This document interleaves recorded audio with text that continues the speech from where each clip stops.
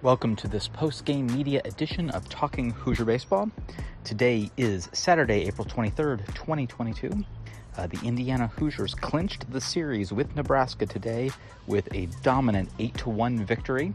After the game, the media caught up with Coach Jeff Mercer, center fielder Bobby Wayland, and right-handed pitcher Bradley Bremer. If you show your hand too early, that stuff starts to happen in the fourth and fifth inning instead of there in the sixth. So we wanted to make him hit the fastball.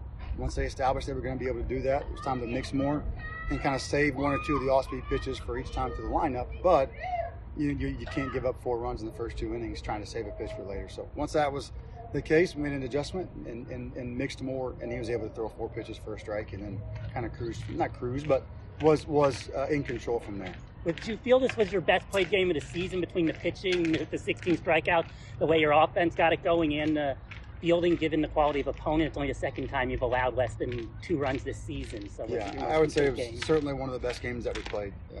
We've played well multiple times, but today in conference against a really good opponent, to do what we did was terrific. And we've gotten better. There for about the last week or 10 days, I think we lost like 5 2-run or less games, and so you could see us kind of inching towards it. And today we were really good in all phases of the game. And when you put it all together, you have an outcome like that. So yeah, I would say it was one of our better games of the year, certainly. Ty Bothwell seems to be doing at least one thing he did really well last year, which was, oddly enough, throwing fastballs both high and low in the zone. Yeah. Is that?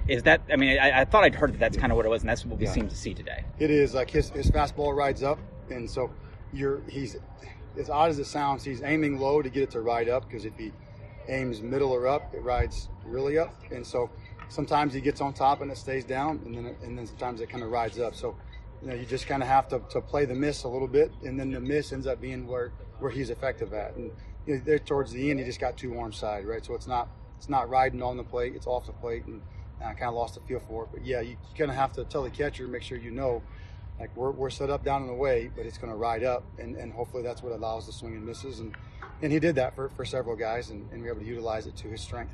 And then with Little 5, the crowd was obviously down, but I mean, was it nice to have like a full crowd on a beautiful day for the first time in a couple of years? Yeah, that's been a really nice piece of this year. We've had awesome crowds and great support throughout the entirety of the season, and obviously today is 80 degrees and sunny and a beautiful day, and we had a great crowd again. And the boys really appreciate that. They appreciate the support. They're playing their hearts out. It's a great group of tough kids that just keep showing up every day and competing.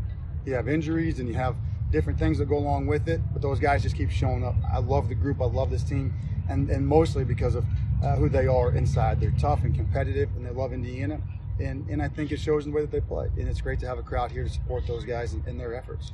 You talked about your pitchers obviously being shell-shocked a lot early in the season. It seems like you're finally, with Bothwell, with Holderfield, with Tucker, you're finally getting a few reliable arms out of the bullpen as the year goes on. There's still a few guys struggling, but I mean, you've got 3 or 4 guys you can now count on more out of the pen. What's been the change? It's just getting back in and playing normal college baseball again. You got to get on the field. You got to pitch. You look at, Luke Hayden from earlier in the year to what he did, this past midweek, and you watch these guys growing up. They're growing up before your eyes, and so it just takes time. It's an emotional game. It's a different game than they've experienced. It just takes time for those guys to grow up and mature, and they're getting a lot better, and they keep working hard, and so they will. So I'm very proud of them, and we're getting a lot better on the mound for sure. After Wayland hit that triple, and they had a change, they had a timeout, you actually yourself came out. Not something I've seen very often. What was going through your mind then? What did you tell him? So which one now? I'm sorry. Wayland, when he got that triple before he stole home. Yeah. You actually came out yourself to congratulate him. It was just a big time play from a big time player. I mean, he was having a great day. For the first pitch of the game, he slams into the wall in center, steals extra bases from there. He's got 4 hits. Another add-on run there, 2 outs, and you have to celebrate those guys, and they have to know that you see all the work they put in, and celebrate those guys in person.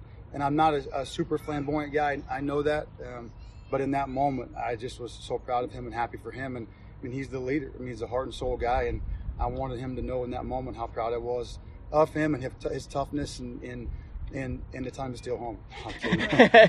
I'm kidding.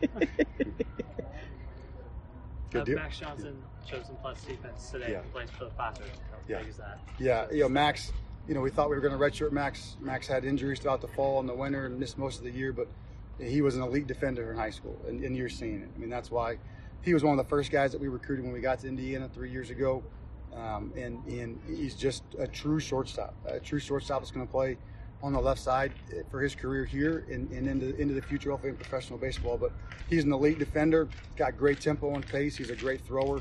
He'll get bigger and stronger and better offensively, but he can really, really play defense, and he's shown it.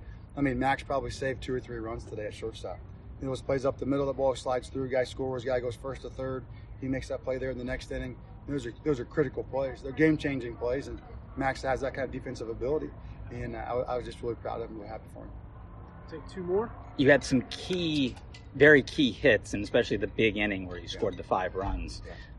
And that's something that you haven't seen a ton of from this team. Yeah. Is there something different, or is it just happened to connect on this particular inning? No, I think it's you're right. Our batting average with the bases loaded was like 200 coming into the weekend.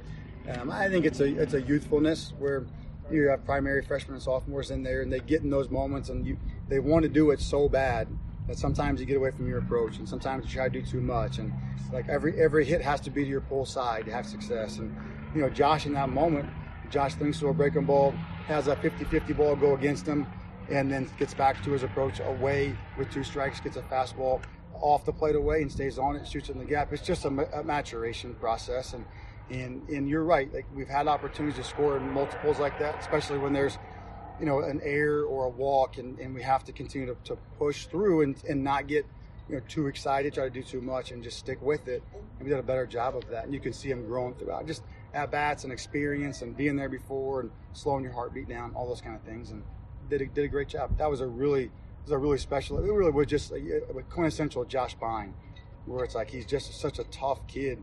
At 0-2, he gets back to his approach, stays on it, uses the whole field, and a huge hit. Obviously broke the game open at that point early. Bobby, what was going through your mind when you stole home in that last night? I just saw the way he pitched. I looked at Mercer and I said, "Can I go?" And he said, "If you have it." So that was the last thing I thought about, and then I went. You ever done that before? I have never done that before. I've stole home on the catcher throwback, but never on the pitcher. You had 2 really huge hits today, that 2-out single and obviously the RBI triple. What were you seeing at the plate today that made you hit the ball so effectively in those at-bats? I was just sitting on the fastball trying to hit it up the middle and then adjust it to the curveball and just played right into my approach. You also had yet another contact with the wall. So how are you feeling out there right now? Good. Okay. All good.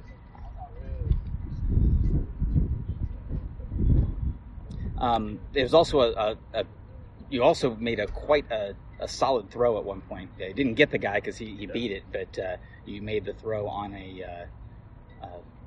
Was that something you've been working specifically on, trying to? Yeah, during our drill work, we always work on back turns and throws to bases, and just sailed a tiny bit, but yeah, it was a good play. You always seem to run really hard out of the box. That helped today in infield hits, and that's helped on extra base hits. Do you take a lot of pride in your hustle out of? Yeah, when I get out of my car at the field, I promise myself no matter what happens, 0 for 5 with 5 strikeouts or 5 for 5 with 5 home runs, I'll be the one that plays the hardest on the field. So definitely pride myself in playing the game hard.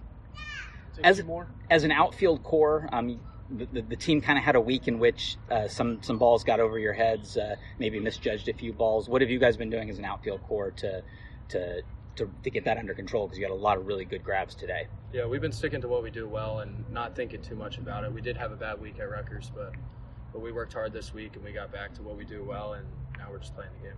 Kind of related to the catch at the wall, but on that first pitch, it nearly left the park till you caught it at the wall. Was your first thought, "Oh shoot, that's out of the park," or did you know you had a play on it? I was running hoping I had a play on it, but to be honest, I didn't really know, and I'm just thankful it stayed in. All right, quality start. You've been putting quite a few of those together. What was working for you today? It was nice to have the curveball. I haven't had that all year, it seems like, but landing the curveball on the slider having them off balance all day, that was a big thing for me. So.